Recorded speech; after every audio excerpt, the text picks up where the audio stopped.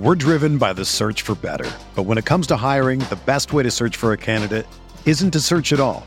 Don't search, match with Indeed. Indeed is your matching and hiring platform with over 350 million global monthly visitors, according to Indeed data, and a matching engine that helps you find quality candidates fast. Ditch the busy work. Use Indeed for scheduling, screening, and messaging so you can connect with candidates faster. Leveraging over 140 million qualifications and preferences every day, Indeed's matching engine is constantly learning from your preferences, so the more you use Indeed, the better it gets. Join more than 3.5 million businesses worldwide that use Indeed to hire great talent fast. And listeners of this show will get a $75 sponsored job credit to get your jobs more visibility at Indeed.com/Blue Wire. Just go to Indeed.com/Blue Wire right now and support our show by saying that you heard about Indeed on this podcast. That's Indeed.com/Blue Wire. Terms and conditions apply. Need to hire? You need Indeed.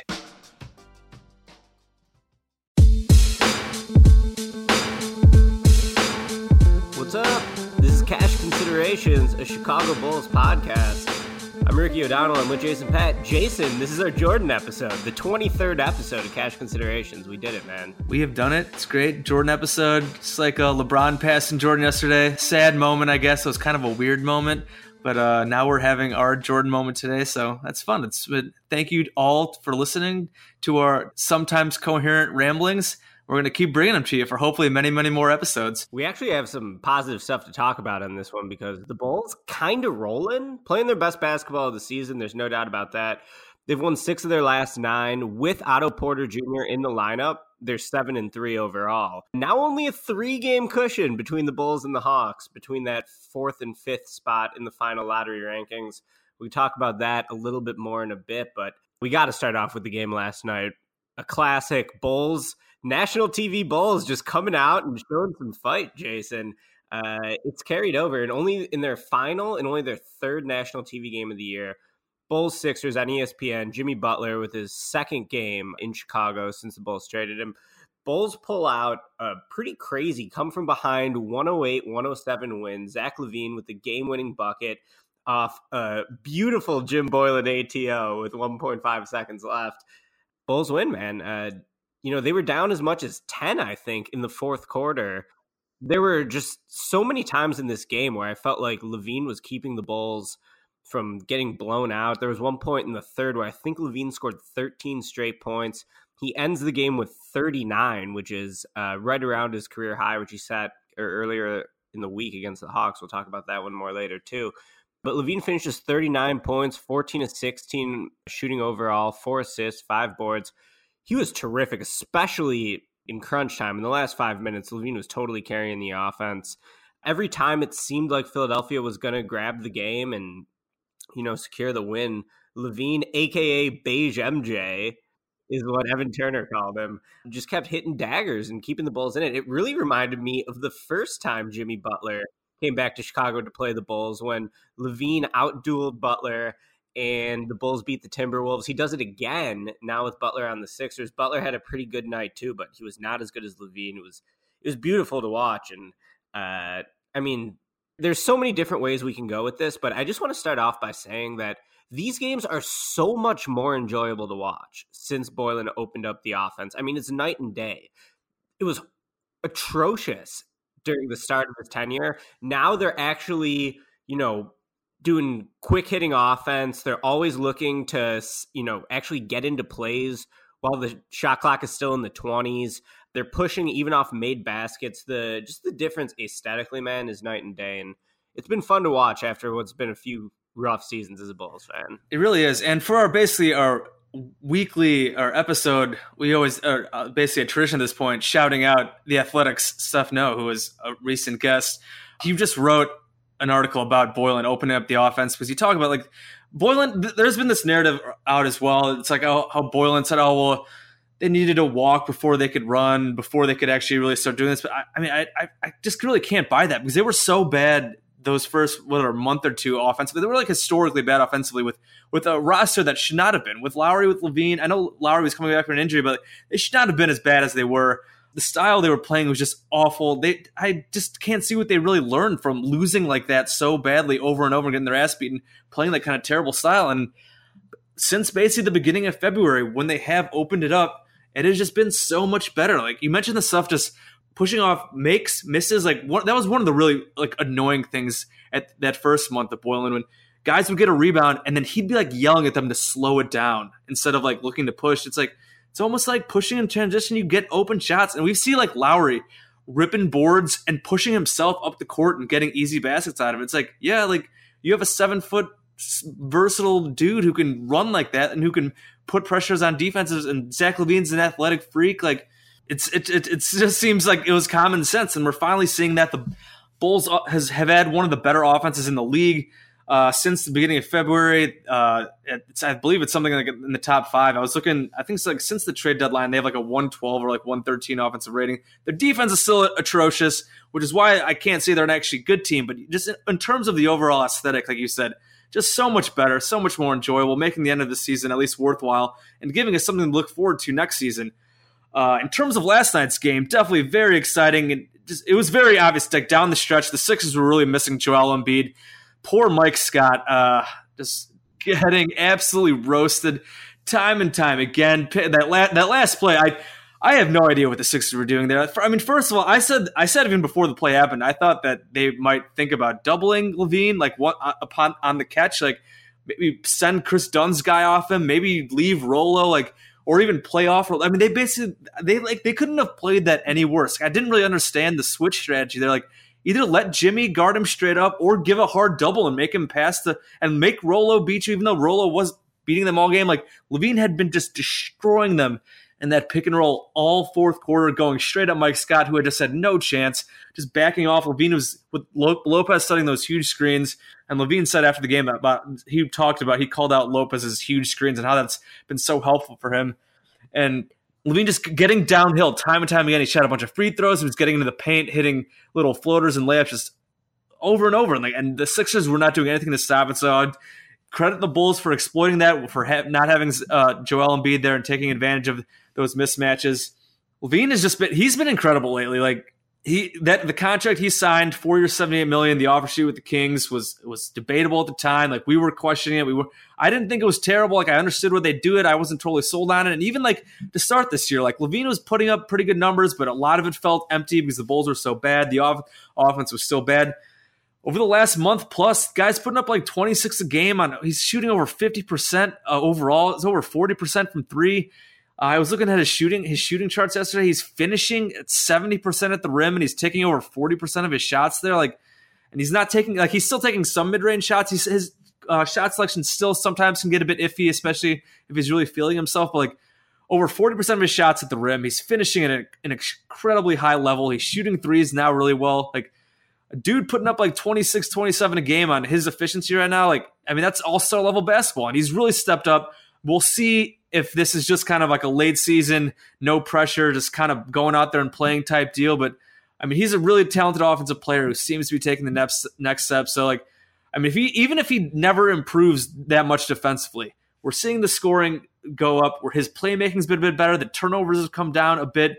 I know he had a bunch of turnovers in that Hawks game, but overall, if he's going to be like this type of offensive player, like the contract is worth it, even if the defense never comes around. Like he's a really just fun player to watch, and I think he's proving a lot of people wrong. I'd say even including myself. I was never a hater of the contract, but I wasn't sure of it, and I think he's proven a lot of people wrong right now. Yeah, Zach LaVine turns 24 years old in a few days, so this being his age 23 season, it is pretty remarkable. If you just look statistically, he's putting up a 30% usage rate, which is the highest of his career, but his efficiency is better than it's been at any point of his career. He has a 57.5 true shooting percentage. That's remarkable to be operating with an above average league efficiency on that type of usage.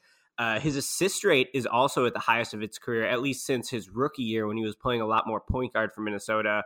He's at a 23% assist rate. Even as a rookie, he was at 24%. I think the playmaking is the one thing that I've been the most pleasantly surprised with this season from LaVine. I think that at times last year when he came back to the team after the injury, there are plenty of examples of him freezing out Markkanen. Now that's no longer the case. And I actually like LaVine's general attitude too. I think one underrated thing about him that never gets said is that he has a great motor. Like even when he screws up defensively, it's not really for lack of effort. It's more for like lack of paying attention or not really understanding how to play off-ball defense.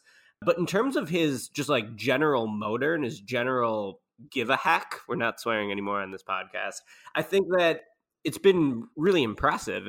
So that's the first thing that jumps out to me. It's like he's operating on a huge usage rate with really good efficiency. He's improving his playmaking. He's becoming more of a team player. And then if you want to talk about like eye test stuff, I mean, this dude's scoring package is just insane. He still has such an explosive first step. A lot of times when you're like scouting a player, they'll talk about being like a 1-footed leaper or a 2-footed leaper. The idea being if you're a 2-footed leaper, it takes you more time to like load up and explode. LaVine is incredibly explosive off 1 foot, finishes with either hand. Absolutely a 3-level scorer. He's got the pull-ups. He's shooting threes well this year. He's just been terrific, man. And he's clutch. He's got the clutch gene. What more can you say? Now, I do think when you project him long-term, like it is kind of hard to find a fit with him. We've been talking about the draft on this podcast all year, and I do think that, if the Bulls get a chance to draft Ja Morant, who is a point guard, projected to go in the top 3. I had him at number 3 overall in my last mock draft on SB Nation earlier this week. I do sort of wonder how he would fit in with LaVine, because LaVine is still a guy who you're going to need to basically put him on the weakest offensive player in the backcourt defensively. I think that, there's no question about that. Chris Dunn theoretically is a good pair with him long-term because Dunn does have the length and the quickness to defend multiple positions, but Chris Dunn's just bad, man. I mean, there was an example in the third quarter of the Sixers game, which has happened again and again, but it was spotlighted on Twitter this morning, I saw, where Dunn is wide open. The Sixers do not even attempt to guard him. Dunn is shooting a 3 with no one else even like within the paint, and just totally bricks it. I mean, you forget Dunn is on the court, man, until he totally screws something up. And I do think there is something to be said for his defense being a nice match next to LaVine. But it's a pair that works better theoretically, I think, than actually on the court. You mentioned the sagging off, the second Hawks game especially. There were, again, multiple times where they just didn't guard him. And down the stretch, Dunn had a wide open 3 to tie the game in the final minute. Lowry missed one too, but Dunn had one where I believe, if I can recall correctly, Lowry had the ball like in the post, and they doubled Lowry in the post when the Bulls were down 3. So like they would rather double Lowry going for a 2-pointer and leave Chris Dunn literally wide open for a game tying 3-pointer. Like that's just the teams just have zero respect for his shooting. He has been a little more. He has given himself a little more of a green light, which has been nice to see, but just like it's just so erratic. Teams just don't guard him. His tentative, he's just kind of a mess right now offensively, and I feel like even his defense has been kind of. Trae Young destroyed him in the 4 OT game, and then he was going at him again, and like the whole mess there when Trae Young got tossed out and they had their little beef. They're like Trae Young was going at him and he was killing him, and he hit a 3-pointer right in his face, and then Trae Young got tossed out for a second technical foul ridiculously for staring at him. But like I feel like his defense hasn't been that great either lately. So it's like if he's going to be so bad offensively and just kind of a guy defensively, like I just don't see where that's happening. And this has really made me. I was up really late last night thinking about just the Bulls point guard situation moving forward, since we got LaVine's playing great, Lowry's playing great, Wendell's coming back. I mean, Rolo's been great. Otto Porter has helped stabilize the entire lineup. So they clearly needed some kind of upgrade at point guard. And so I was up late last night thinking about what they should do and like whether they draft Ja Morant, maybe they draft Darius Garland. Like I don't know enough about Garland. I read like 2 seconds of his ESPN scouting report, and I kind of like what I saw, even though I know he had a knee injury that's kept him out for most of the season. But I'm starting to get on board the Malcolm Brogdon train. Just throwing a big offer sheet at him. He's one of the most efficient players in the league this season. He's got a 50-40-90 season. Solid defender. I know he's already like 26. He'll probably cost a lot of money to get him away from the Bucks. But I just feel like if it would be ideal if they can find a guy who can. They need a guy who can shoot at that position. Like the other names have been thrown out have been like Ricky Rubio, Darren Collison, Patrick Beverley. I can get behind Beverley, bring the Chicago Eye back. Hard-nosed guy, can shoot threes, help the culture. Darren Collison, we saw torch the Bulls the other night. The Bulls lost to the Pacers. He was hitting threes, again, killing Chris Dunn. I'm kind of out on Ricky Rubio just because I just feel like that lack of shooting, again, would just make him a liability. He's kind of almost just like an older Dunn in terms of like he's a decent playmaker and he can't shoot. That's why I've been coming back to the Malcolm Brogdon thing. Like I don't know. Like I asked if I was crazy. I feel like some people have said yes, like maybe that would cost too much, but I feel like he'd be a pretty great fit for this offense, and they could be a really, really dynamic. They're already pretty dynamic right now with Chris Dunn being terrible.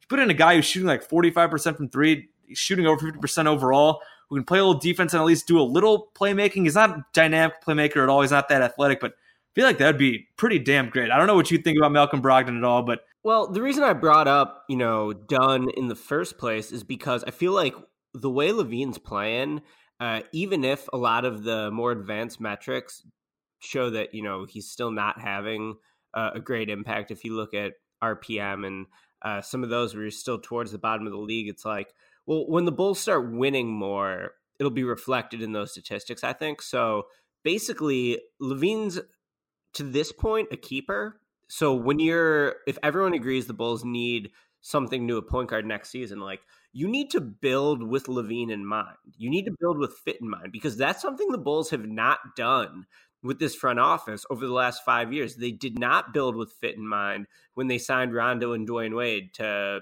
match with Jimmy Butler. They did not build with fit in mind when they gave Jabari Parker $20 million to play small forward. So even though the Bulls do have some positive mojo right now, I mean, it's still the same people who have made these horrible screw-ups time and time again. And we can talk more about the Michael Reinsdorf interview later defending him, but it's like, the reason I'm not like still super optimistic about the Bulls is just because like the same people are in charge and they've been kind of bailed out by this Otto Porter trade. The Bulls said that the Wizards approached them with the Otto Porter trade. That was a slam dunk for the Bulls. I said it, the second after I saw the trade go down on Twitter. And just that one move has really helped set everything up. Why? It's because of fit. I think that, you put someone like Porter next to LaVine, and Porter's just been playing tremendously lately too. We can talk about all the things he's brought to the team, but more than anything, it's just been balancing out the roster in a lot of ways. He's so long. Defensively, he might not be super quick right now, but he's great at playing the angles, using his length to get steals, get into the passing lanes. He broke up a pick and roll on the second possession of the game against the Sixers, I think. Started a fast break. You see things like that all the time. I think it's definitely no coincidence that the Bulls are 7-3 with him in the lineup this season. And to me, it just goes back to fit. It's like you finally got a natural wing who can defend, who can shoot threes. And before this, they offered Bobby Portis a $50 million extension. Imagine if Portis would have taken that. It would have been a total disaster. I don't think the Otto trade happens if Porter accepts that extension. Also, they legitimately thought Jabari Parker was a small forward, which is just like the most damning piece of evidence since the Wade signing that this front office still doesn't really know what it's doing. But, if you want to credit the Bulls for one thing, it's like they have hit on the big stuff. The big stuff being, the Butler trade looks really good right now, right? Like, I still think the Bulls could have built a great team if they would have kept Jimmy Butler, a team that could have challenged in the Eastern Conference. I think there's a really good chance that even with this young core, that the ceiling they're building up to is still around the ceiling they would have had with Jimmy Butler. With that being said, though, Markkanen himself makes the trade worth it. Just getting a young guy like that, who's already been so productive as a 21-year-old, and LaVine's been really good. So they did that. Well, getting LaVine with the 7th pick, I don't think they had any idea what they were doing. I think they Googled NBA mock draft 7th pick and just took the guy who was projected to go there with Markkanen. He's been terrific. There's no doubt about it. And he's going to be, probably the biggest headliner on this team moving forward, unless they somehow hit the lottery and get Zion. So what I want from the Bulls is just to build with fit in mind, because ever since the Porter trade, the whole lineup has just had a lot more balance to it. And that is really what's helped them play better. Porter is just a great fit next to LaVine in that he spaces the floor out for him. LaVine has said this in a lot of his post-game quotes. He's helping him turn defense into offense and just replacing the empty stats that Bobby Portis and Jabari Parker were putting up with the plus-minus king in Otto Porter. Just a terrific move for the Bulls, and the best thing they've done in a long time. I feel like when we were talking about Otto Porter last podcast, we didn't praise him enough, because this dude has just been unbelievable since the trade with the Bulls, shooting nearly 50% on threes. He's shooting 49% on 5.5 attempts per game for the Bulls on threes right now. He never misses a free throw. The Bulls are actually giving him a steady diet of pick and rolls. I feel like he does not have much first step explosion in terms of creating out of those pick and rolls, but he can pull up from anywhere because he's such a pure shooter and he's so long. He's also just a really smart player. I love watching Otto Porter. In that trade, single-handedly, saved the Bulls rebuild, which was going down the toilet real quick before it happened. Yeah, I mean, he's even, you mentioned he doesn't have like the quickest first step, not that explosive off the dribble, but I feel like he's even been a little better off the dribble than I expected. Like, you mentioned how he's just kind of saved them. That the Hawks 4 OT game, the Bulls were dead in the water. They were down, 5 points in the final minute. Looked like they were done. And then Porter, he comes out and hits like a step back three in somebody's face. Like, ridiculously difficult shot. Hawks go down, they miss their shot, and then Porter pushes himself, drives to the basket, scores. Trae Young comes back, hits that ridiculous three. And then Porter, it was probably a questionable call. I don't know what the Hawks were doing. The Bulls probably should have lost that game, but Porter gets fouled, and he hits all 3 free throws to tie the game. Like, he basically saved that game for the Bulls, and he ended up with, I think he had a career-high 7 3-pointers that game. There have been several games. I mean, last night, he hit 2 big shots in the fourth quarter. He hit the game-tying 3 with a couple minutes left. When the Bulls went down 10, like, this is a small moment in this game. The Bulls went down 10 after Simmons free throws with 6 minutes ago. Otto comes down, hits a really tough pull-up jumper, and gets fouled to stem the bleeding. Like, if he misses that and the Sixers come down and push out the lead even further, the game's probably over. So just like, he's been hitting so many huge shots in the fourth quarter. His overall numbers have been great. And just imagine in terms of just like stabilizing, just balancing out the roster. When they had Portis and Jabari and Lowry, that's basically 3 guys need touches playing power forward position. Like, it just didn't make that much sense. Like, they didn't have a small forward there. Like, they had Justin Holiday for a while, who was fine, but like, he's Justin Holiday. You trade him.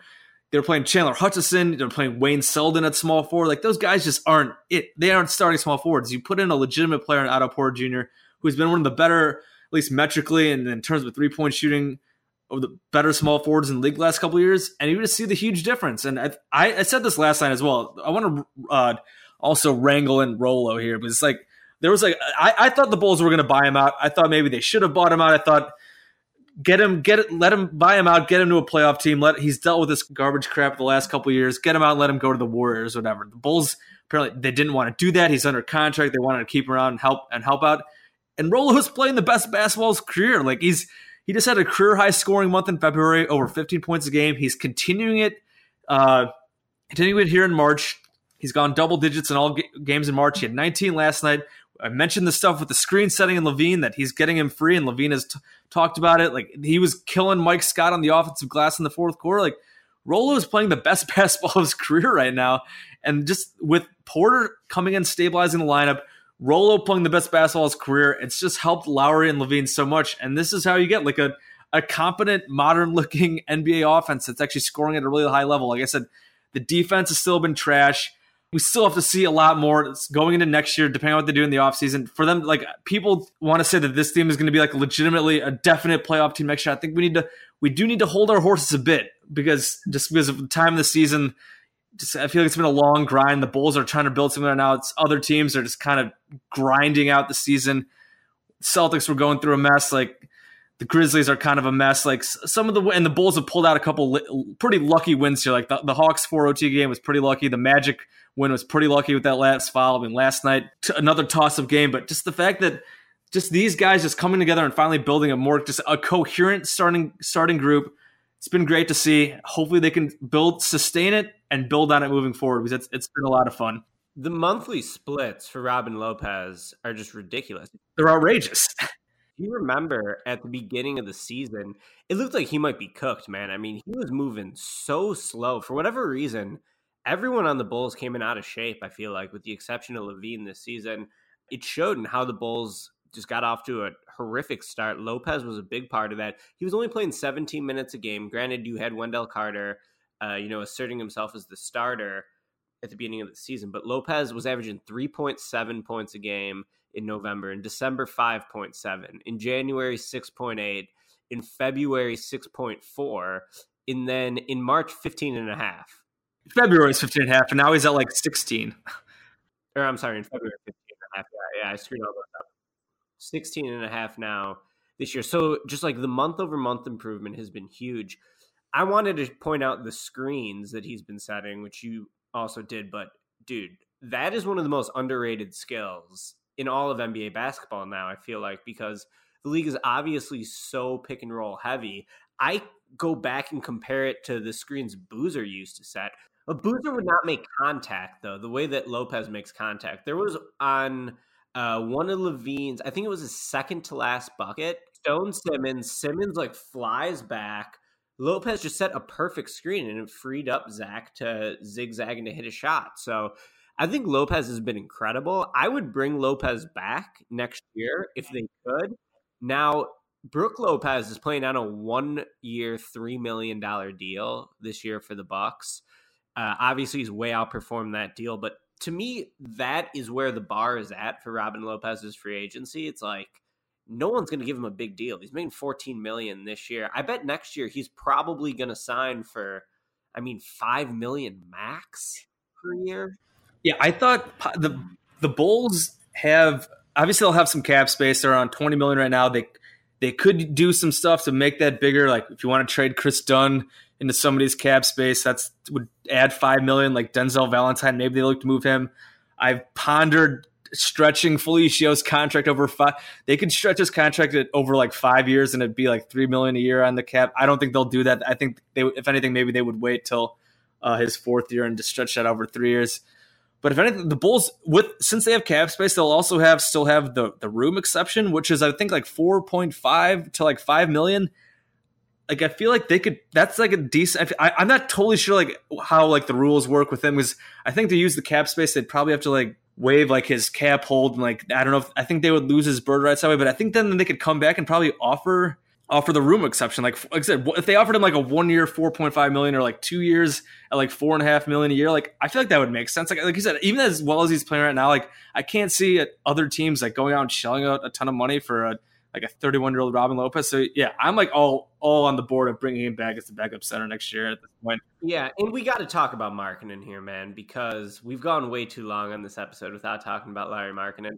He just ended February averaging 26 and 12 on 49% shooting from the field and 35% shooting from three-point range.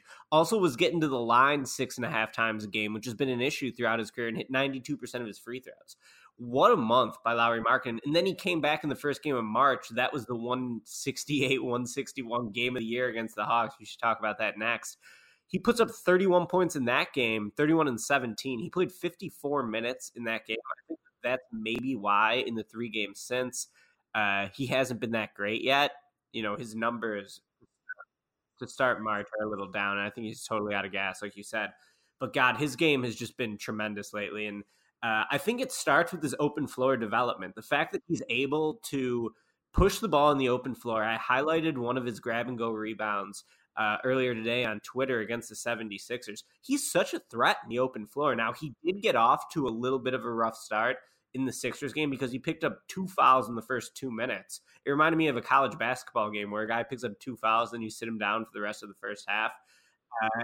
I think he only had 1 field goal in the first half, but he got going in the third. He was very much, a big part of the victory again, even though he only ended the night with 11 and 8. But Markkanen has just been so phenomenal lately. His comfort level putting the ball on the floor is, to me, the thing that I did not see watching him at Arizona during his 1 year as an NCAA player to what he did in Chicago. And you saw the early signs of it last year, him, running some pick and roll, some 4-5 pick and roll under Fred Hoiberg as a rookie. I think he's taken that to a whole nother level this year.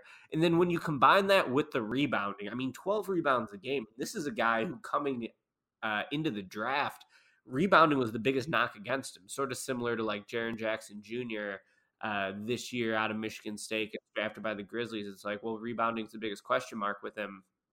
Markkanen's been crushing the glass lately, which is just another thing that shows that he's diversifying his game. So now you have the added offensive skill level of a big man who can put the ball on the floor, who can run a little bit of pick and roll.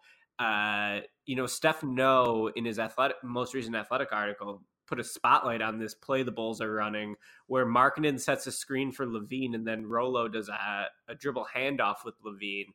That they have a ton of different options on. Markkanen can pop to three. LaVine can keep rolling and cut to the basket. That play has been super good for them, so that's one thing we should credit Boylen for. I saw him run it a couple times in the Sixers game as well after reading that story. I just think Markkanen's been a stud, man. And, at this point, I don't really think that you want to put any sort of ceiling on what his potential could be. Like, there was talk when he was a rookie that is he a top 10 player, or could he one day be a top 10 player in the whole league? Well, I mean, that's pretty lofty praise. But then, you go to this year when he was struggling in January, people were wondering if he was ever going to be more than like an average starter. So the answer is probably somewhere in the middle. But at this point, there's an argument that he can be a top 3 player in the 2017 draft. You look at Donovan Mitchell, you look at Jason Tatum. Well, Markkanen's putting up numbers that are as prolific and as efficient as both of them. The fact that they've been able to give him some more minutes at the 5 this year without Carter. The one bummer to this, recent improved play is that we don't get to see Markkanen and Carter together, since those really are the 2 best building blocks for the future. And dude, when we had Wendell Carter to this mix, I think that he's going to go a long way towards shoring up the Bulls defensively. Really, the Bulls have made these recent improvements through the strength of their offense. Their offense has been really good, not the defense, even though Boylen was a defense first coach. But dude, Markkanen's been a stud. I wouldn't think someone's crazy if they think he could eventually one day be a top 10 player in the league, or like put together a season that has him in the top 10. The guy has just been tremendous. And especially when you're running your offense through a big man, which is kind of a tricky thing in today's NBA. The fact that he can put the ball on the floor and like make some plays for himself and attack closeouts as a stud shooter, he is really, really good, man. The passing as well, like he's made some pretty nifty like cross court passes. It's like just whipping him cross court with one hand. Like that stuff's been really impressive as well. Yeah, like the ceiling stuff is always tough to say. Like I don't know if he's good enough, will ever be good enough defensively to really be considered like a top, like legitimate bona fide top 10 player. Like unless his offense really just gets to that level where like the defense doesn't even matter. But I feel like he could probably be at least a top 10 offensive player. At least he's got that kind of ceiling. Just a guy who can get out, a 7-footer who can shoot threes, but also push the ball in the open floor with the passing getting better. That little driving like hesitation floater shot that he's really been doing a lot lately has been really impressive. Like he's just got a really versatile skill set. And it's just been really impressive and fun to watch. And it's made the Bulls just so much better overall. It's the combo of Lowry and LaVine have just been killing it lately. Like I said, you add Otto in that mix and Robin Lopez doing great. And the Bulls starting lineup, and then if he has been really prolific, even with Dunn struggling. But I feel like even if you put like Arcidiacono in there, I feel like that Arch does so many little things well. And shout out to Arch for that ridiculous diving save, maybe highlight of the Bulls season, the diving save to Otto Porter, and then the alley-oop to Zach LaVine, probably the highlight of the Bulls season. Arch, we've talked about him before. He's not the greatest player. He's obviously got a ceiling on him because of his athletic limitations, but he's just a solid, smart player who hustles his ass off, plays really hard. Like I would be fine with him coming back as either the backup or like a third point guard. It's a lot of things going right for these Bulls right now. It's been pretty impressive. Dude, Arch is 3rd in the NBA in assist to turnover ratio, behind Tyus Jones and Monte Morris right now. Yeah, I mean, Arch has been better offensively than defensively too, which is something that I think, you look at him and you think that he plays tough defense. And there are times when he does, but that's really where limitations to me come into play. But offensively, he's great because he just doesn't screw up and he hits open threes. So really, what more can you ask for out of a backup point guard? I enjoy watching Arcidiacono. He's someone who the city's going to gravitate to, probably because he's white and also because he's like gritty and he's doing all the little things. But he's been legitimately good. Yeah, absolutely. And to that point, going back to that 4 OT Hawks game, he hit that corner 3-point. I think it was his 3rd OT, 2nd OT. Again, I think the Bulls looked like they were in trouble. They were down 5. This is also a testament to LaVine's growth. I know he had some bad turnovers in that game, but they were down 3 in like the final minute or so. LaVine drives, got surrounded by like 3 or 4 defenders, and he makes an incredible pass out to Arch in the corner, and he steps up and hits the game tying three. Like that just kind of stuff. Having that shooter out there that can hit those shots, you can feel good about hitting those shots. And LaVine with that vision, let's talk about and this making Hawks that decision. Game. It was again great to see that kind of development. The last time we did this podcast in back-to-back games, the first game, arguably the game of the year in the NBA, the Bulls dropped 168 points. Beat the Hawks in 4 OT, 168-161. LaVine, unbelievable in this game. 47 points, 9 assists, 9 rebounds. Just the stat lines up and down in this game were just unbelievable. Porter was ridiculous. 31, 7-3, 7-13 for Otto Porter in that game. So much drama throughout. I came home with like 2 minutes left in the fourth quarter. I was at the gym. And I'm like, well, at least I caught the end of this. This will be fun. Let's see what happens. We'll see if the Bulls can win. And little did I know we were in for a 4 OT, just straight up masterpiece between the Bulls and the Hawks. Yeah, crazy. I did not see that much of it. I caught up like on a bunch of replays. I read all about it. I did not see any of it live. I was kind of following online. And like I said, I caught up on it later. But it was just wild. The swings back and forth. I mentioned this earlier. The Bulls they went down early and they came back with a big third quarter. They were up like 11 in the fourth quarter, and then the Hawks came roaring back. Trae Young, absolutely incredible. Trae Young has been having an awesome rookie season after a slow start, and it looked like the Hawks had put the Bulls away. Like I said, they went up 5. Final minute of the fourth quarter, they looked like it was over, and then Otto Porter saved their ass, and then Dwayne Dedmon was called for that, or it was either him or Bazemore was called for that questionable 3-point foul, and then Otto steps up, and then just overtime, just back and forth, like big plays, big shots. I mentioned that Arch 3-pointer. LaVine had a monster dunk, and LaVine capped off the game with that circus like driving shot. Just a testament to his difficult shot making ability.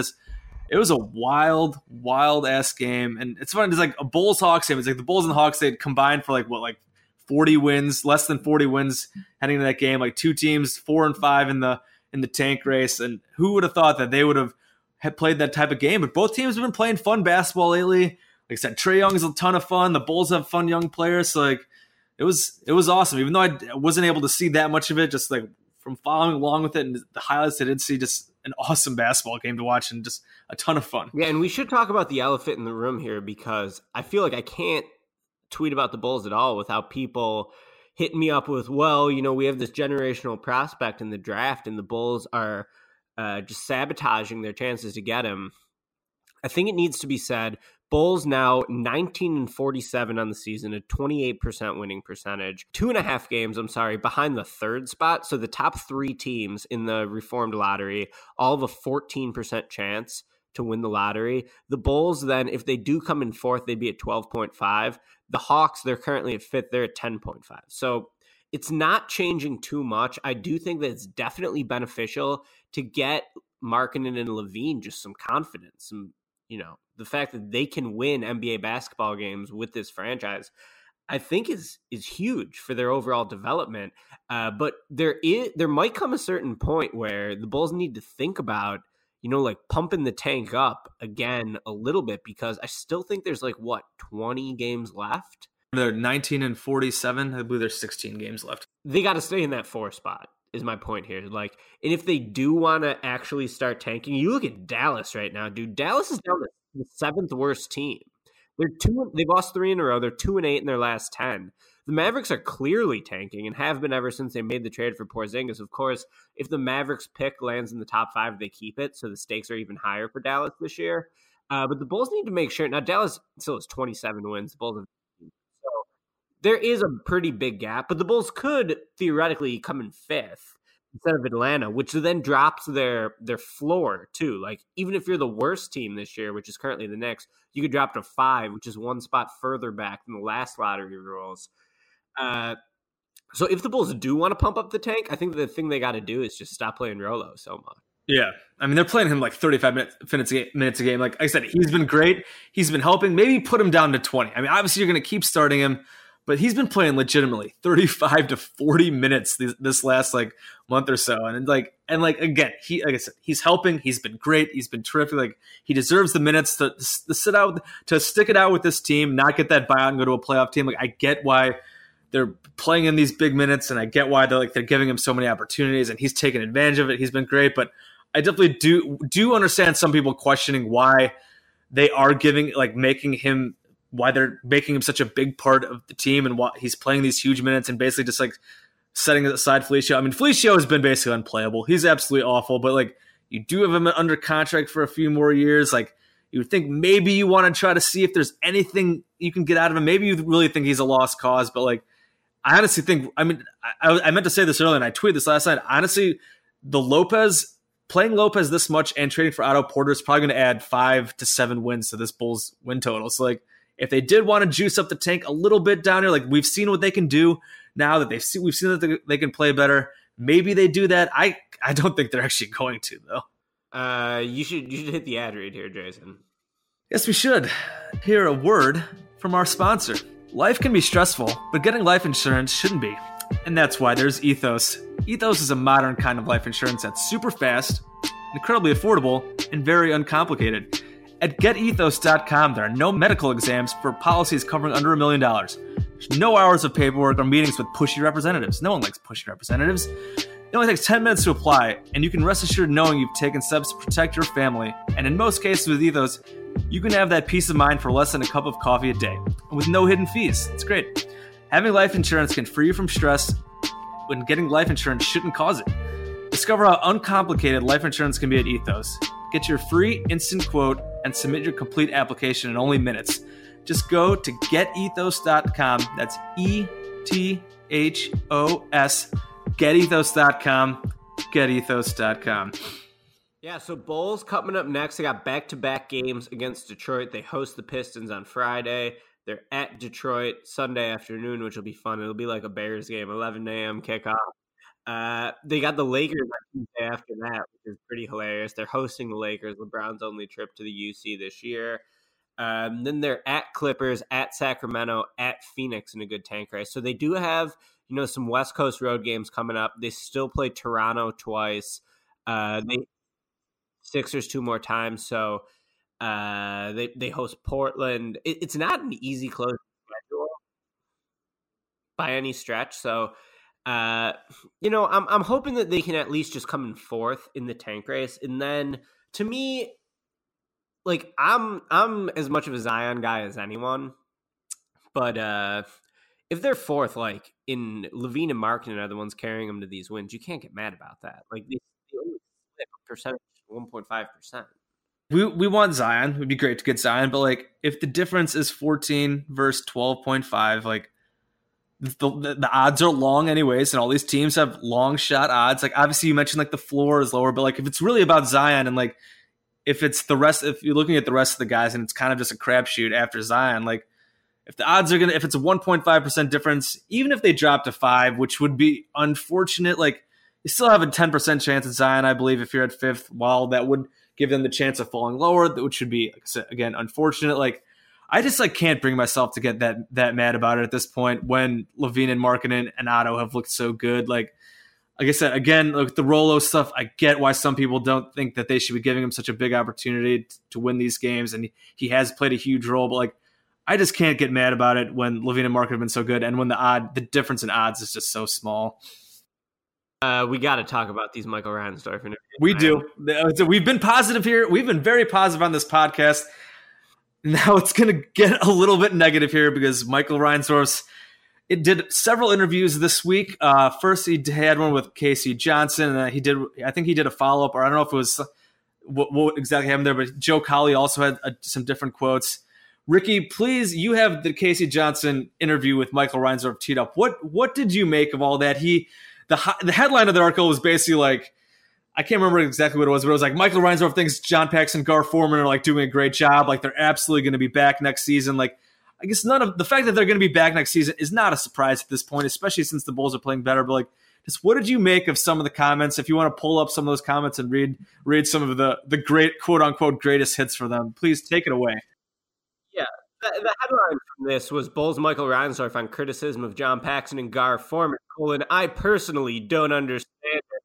I got through about 50 words of this thing before I started rolling my eyes. It starts with Casey Johnson asked, will John Paxson and Gar Forman be back next season? And Reinsdorf says, absolutely. He says, one thing that I don't understand why people refer to him as Garpax when they have totally different job responsibilities. All right, well then who signed Jabari Parker? Who signed Dwayne Wade? Like, part of the problem with this is that there aren't clear responsibilities. Like, are we to believe that it's just Paxson now, whereas before Gar was the guy who was technically the GM? Now Gar is out there watching DePaul St. John's games on Sunday afternoon, checking out some Max Strus, and is it Shamori Pons? Is he a St. John's guy? Yeah, Shamori Pons. Yeah, that was a really fun game. DePaul won that. Strus had 43. Anyways, so I think that's just right away you're starting to roll in your eyes, and then he goes into this. John is our vice president of basketball operations. He took over in 2003 and orchestrated our first rebuild. He inherited a team and made a lot of different trades. He drafted Kirk Heinrich. He spent $3 million in a trade with Phoenix so we could draft Jordan Luol-Deng. Jesus Christ, like, there are people who are like about to graduate high school who were born the same year this trade happened. And we're still pointing to this as something positively that John Paxson did. Totally ridiculous. Then he goes, we signed a top free agent in Ben Wallace in 2006. A lot of people forget he was the number one free agent that year. It's like, come on, man. And then he talks about the downfall of that team. When the Bulls were, if you remember, coming off that year where they beat the Heat in the first round and then lost to Detroit, they were projected by some to make the finals that year. They end up, according to how Michael Reinsdorf puts it, we tripped and didn't make the playoffs to get lucky and get D-Rose. Anyway, there's a ton of shit that you can, bash Garpax for, as anyone who's listening to this podcast knows. So I just felt like this blind faith in him was totally ridiculous, and it really just reinforced the most frustrating thing about the hierarchy with the franchise is that these people aren't even under, and when I say these people, I mean Paxson and Foreman, they're not even under evaluation in terms of how they're performing their jobs. Like, there's really nothing they could do to get fired at this point other than fire themselves. Yeah, I mean, when it comes down to it, you just look at the results. Like, they have made good moves. Like, the Baby Bulls were a fun team. They had basically a second round ceiling. They're completely lucky with the D Rose draft pick. And then, and he brought up the Rose injury again. Like, they love bringing up the Rose injury, which to a point, sure, fine. But like, the Rose injury happened 7 years ago at this point. Like, just give it up, please. Like, it's been a long time. The fact of the matter is they've won one Eastern Conference Finals game since Paxson took over as GM. We're in year 16 now at this point, since he was hired in 2003. Gar's been with the franchise I think he was hired as director of player personnel in 2004. Took over as GM in 2009 when Paxson got promoted, despite the fact that I think he wanted to be fired or he wanted to quit. One Eastern Conference Finals win. They've only won a couple playoff series since that Eastern Conference Finals trip. Like, you don't get, you just, like, the accountability. And the other interview that I pointed, the Cowley one, Cowley asked about like going through coaches. Like, since Paxson's been out since 2003, I mean, who's been all the coaches? Like, there have been Skiles, there's Del Negro, was Cartwright in there at some point? I'd have to look it up. Like, they went to Tibbs, Hoiberg, and now Boylan. Like, they're on coach like probably like 6 or 7. And Cowley asked about that. Like, and Reinsdorf gave some crazy answers. Like, how he doesn't judge his front office by their coaching hires. Like, well, what? Like, that's a huge part of the job. I feel like he was trying to pawn it off. It's like, well, like, we all make these decisions. We all sign off on it. It's like, well, still, like, if you're not judging them on like the hiring a coach is like a huge deal. Like, if you're not judging your front office on like your coaching hires, and you can just keep going through as many as you want. Like what is that? That's just kind of the whole. It gives away the game right there. Like, there's no accountability if they're making mistakes and with hiring coaches and things go poorly. Like how I don't get it. Like, that's crazy to me, just to admit that you don't think hiring like the coach's success and going through coaches like that doesn't play into how you grade your front office. That's absolutely wild to me. It's because they're above evaluation. And I think that's been the thing that people who have been big detractors of Garpax, even beyond all their weird like paranoia and all this stuff that just makes them hard to, root for. It's that it doesn't feel like there's anything they can do to get fired at this point, which is what's so frustrating. One thing I pointed out on Twitter from the Sun-Times interview that Michael Reinsdorf did with my buddy Joe Cowley. Here's a quote. Reinsdorf said there's a reason the Bulls are excited about moving forward with coach Jim Boylen. Quote, "You knew Jim," Reinsdorf said. "There were no surprises, just like Phil Jackson. When Phil Jackson was hired, they knew. They knew Phil. There were no surprises there." Holy false equivalency, Batman. Like, Jesus Christ. I still don't even know what he's trying to fucking say there. There goes the swearing rule. I think I saw Matt Moore at HP Basketball. I think saw that your quote tweet of just like how like ridiculous a comment it was. It was like Phil wasn't really known. Like I guess he was there, but like he was kind of like he was like out of the box hire. Like, which like I guess and I don't know. It's just until at this point to like just reference Phil Jackson. Obviously, Phil Jackson won 6 damn titles, legendary coach, and like to bring that up now, like that's absolutely wild. And then they were talking about something in that interview as well about like we need to go through like a better like coaching process, hiring process, which like their last hiring process was like non-existent.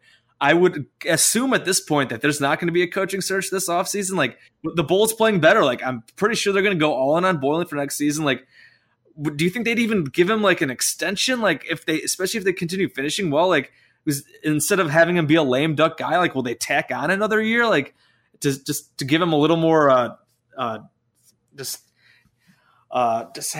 there, just have him a little more security there. Like, I don't know. It wouldn't surprise me. Like, I still think that they should at least put out feelers, do some type of coaching search, see if there's a guy out there, maybe a more credible guy out there. Because like as better the Bulls are playing under Boylen, I still think he has his faults. I feel like in terms of as a long-term option, like we've seen him flame out at his college coaching job because people just got sick of him. Like things are going great now, but if things get bad again, like, and he's doing all his goofy routine, like people like they're gonna like that. Like I still think that they should find a better at least look for a better coach. But I feel like at this point they're just gonna ride with Boylen for next year. Do you think there's any reason to think otherwise? One thing we should have said earlier when we were talking about the Bulls' improved play, it's like you look around the league right now, this is the part of the schedule where I typically tune out and just start paying attention to college ball and March Madness because that's my day job at SB Nation as well. But everyone around the league is like struggling right now. The Bulls are like the one team that has positive mojo going for them. So like this is weird. Well, I mentioned like the Suns have won 3 games in a row. This is the time of year that it's such a long grind of the season where like anyone could beat anybody. The Suns have won 3 straight. The Cavs are playing better. The Bulls, we don't want to take away. The Bulls look better. They've been playing a lot better. It's been giving us some optimism for the future. But like, and I think, and Matt, your friendly Bulls blogger, runs Bloggable, has also done the same thing. Because we kind of saw it last year as well. Like the Bulls are playing a bit better at times down the stretch, and they won some games. But like, how much do you really take out of winning some of these games again? In like March when a lot of teams don't care. They're literally just fighting to the finish line. Playoff teams are just kind of just like get us to the playoffs already. Like you do wonder like how much that's why next season will be interesting to see how much that sustains. But it seems like right now the Bulls are definitely will be using this improvement as a reason to keep Boylen around and like I do kind of get it. Like I said, I don't want to completely hate it. And the guy, I think he deserves credit for turning things around, but I do wonder just like how much of this is just a hot stretch, how much of it's actually real, how much of it's sustainable, how much credit Boylen actually deserves if he can be a long-term option here. Like I am very curious, and which is why I still think that they should possibly look at hiring another coach, but I don't think they should fire him this offseason. There's no doubt about it, and they're not going to. They've already said publicly how many times that he's not going to be fired during the offseason. And then I think Matt Bullswire brought up a good point today on Twitter when he said, well, then is he a lame duck coach next season? Are they going to extend him? They already gave him a little bit of a raise. To me, they should fire Boylen because he's not going to be the long-term coach anyway. So now you're pushing back a real coaching search until 2020. Markkanen doesn't need that. Levine doesn't need that. Give him a young coach they can actually grow with. Try to find another top assistant like they did with Thibodeau, back in the day. So Boylen should be fired. It's not going to happen. Michael Reinsdorf in these interviews basically confirmed that, he's really happy with everything in Bulls land, which is kind of insane given just the general angst of the fan base. No fan base around the NBA hates their team more than the Bulls. And I want to say the people who listen to me and you, we've pointed this out before, but even though I think the Garpax totally blows and, I I don't spite them for their success. You know what I mean? Like, if they can build a team that can make a deep run in the Eastern Conference playoffs, I mean, hell yeah, I'll totally be behind it, and I'll be back to being the rock.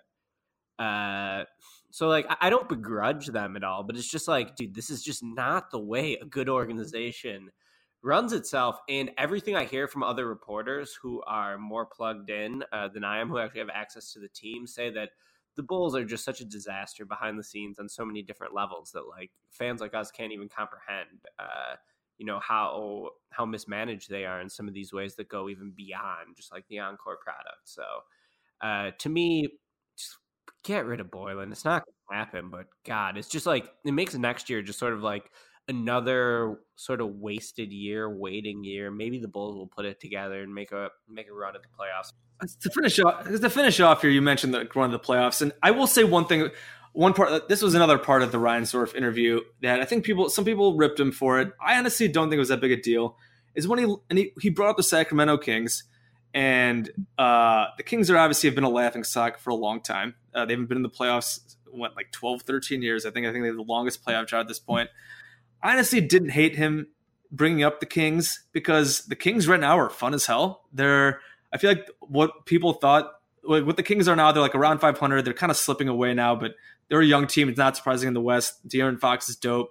Buddy Hield's been pretty dope. Bogdanovich is pretty good. Like Bagley's been awesome before he got hurt, or he was playing really well before he got hurt. I feel like the best case scenario for the Bulls this year was going to be what like the Kings are doing now. So I feel like bringing the Kings up as maybe a goal for next season, I feel like makes a lot of sense. Like if the Bulls go into next season and they play like the Kings are this season, they end up around 500, maybe sneaking into the playoffs. Like I think that'd be pretty damn great. Like I know people talk about like, oh well, they're the 8 seed, 7, 8. Well, it's like, well, you're not going to go from dog shit to like the 3 seed unless you get a superstar. Like you can't expect them to go from 25 wins to like 55 wins. Like it's just not going to happen. So if the Bulls are actually the Kings of this season, next season, I feel like that'd be pretty great. I don't know how you felt about that. I had no problem with them invoking the Kings, even if it is maybe maybe a little tone deaf because the Kings have been a joke for a while. But like I had no problem with that. We think the Kings are fun now. If the Bulls could emulate that next season, I think that'd make for a pretty fun and successful season. Yeah, I totally agree. That's all I have for this episode, Jason. Do you have anything else you want to add before we wrap it up? That is about it. Like you mentioned the schedule coming up. They got Pistons with another home and home. Like I said, that early Sunday game is pretty fun. The Lakers game will be hilarious. I actually have a friend who's a huge Lakers fan who got tickets to the game, and he got rid of them because like the Lakers are a complete joke now. Doesn't even care about seeing LeBron in a Lakers uniform. So that I'll still be intrigued by the game just to see the Bulls maybe put another nail in LeBron's coffin and win another regular season game against LeBron.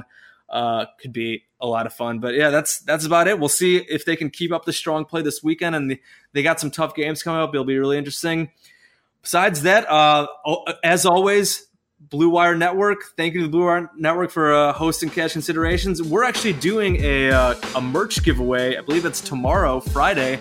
If you follow our Twitter account at Blue Wire Pods, I believe we're giving away some merch. I know our show does not have specific merch, but Blue Wire's got some merch. Some of the other shows out there around the network have some merch. We got a ton of shows. We're growing every day. We're looking to add pods. We're adding pods. So Blue Wire's, we're making a big push here, and we got a bunch of good shows around the network. So shout out to Blue Wire. Like I said, go follow us on Twitter at Blue Wire Pods.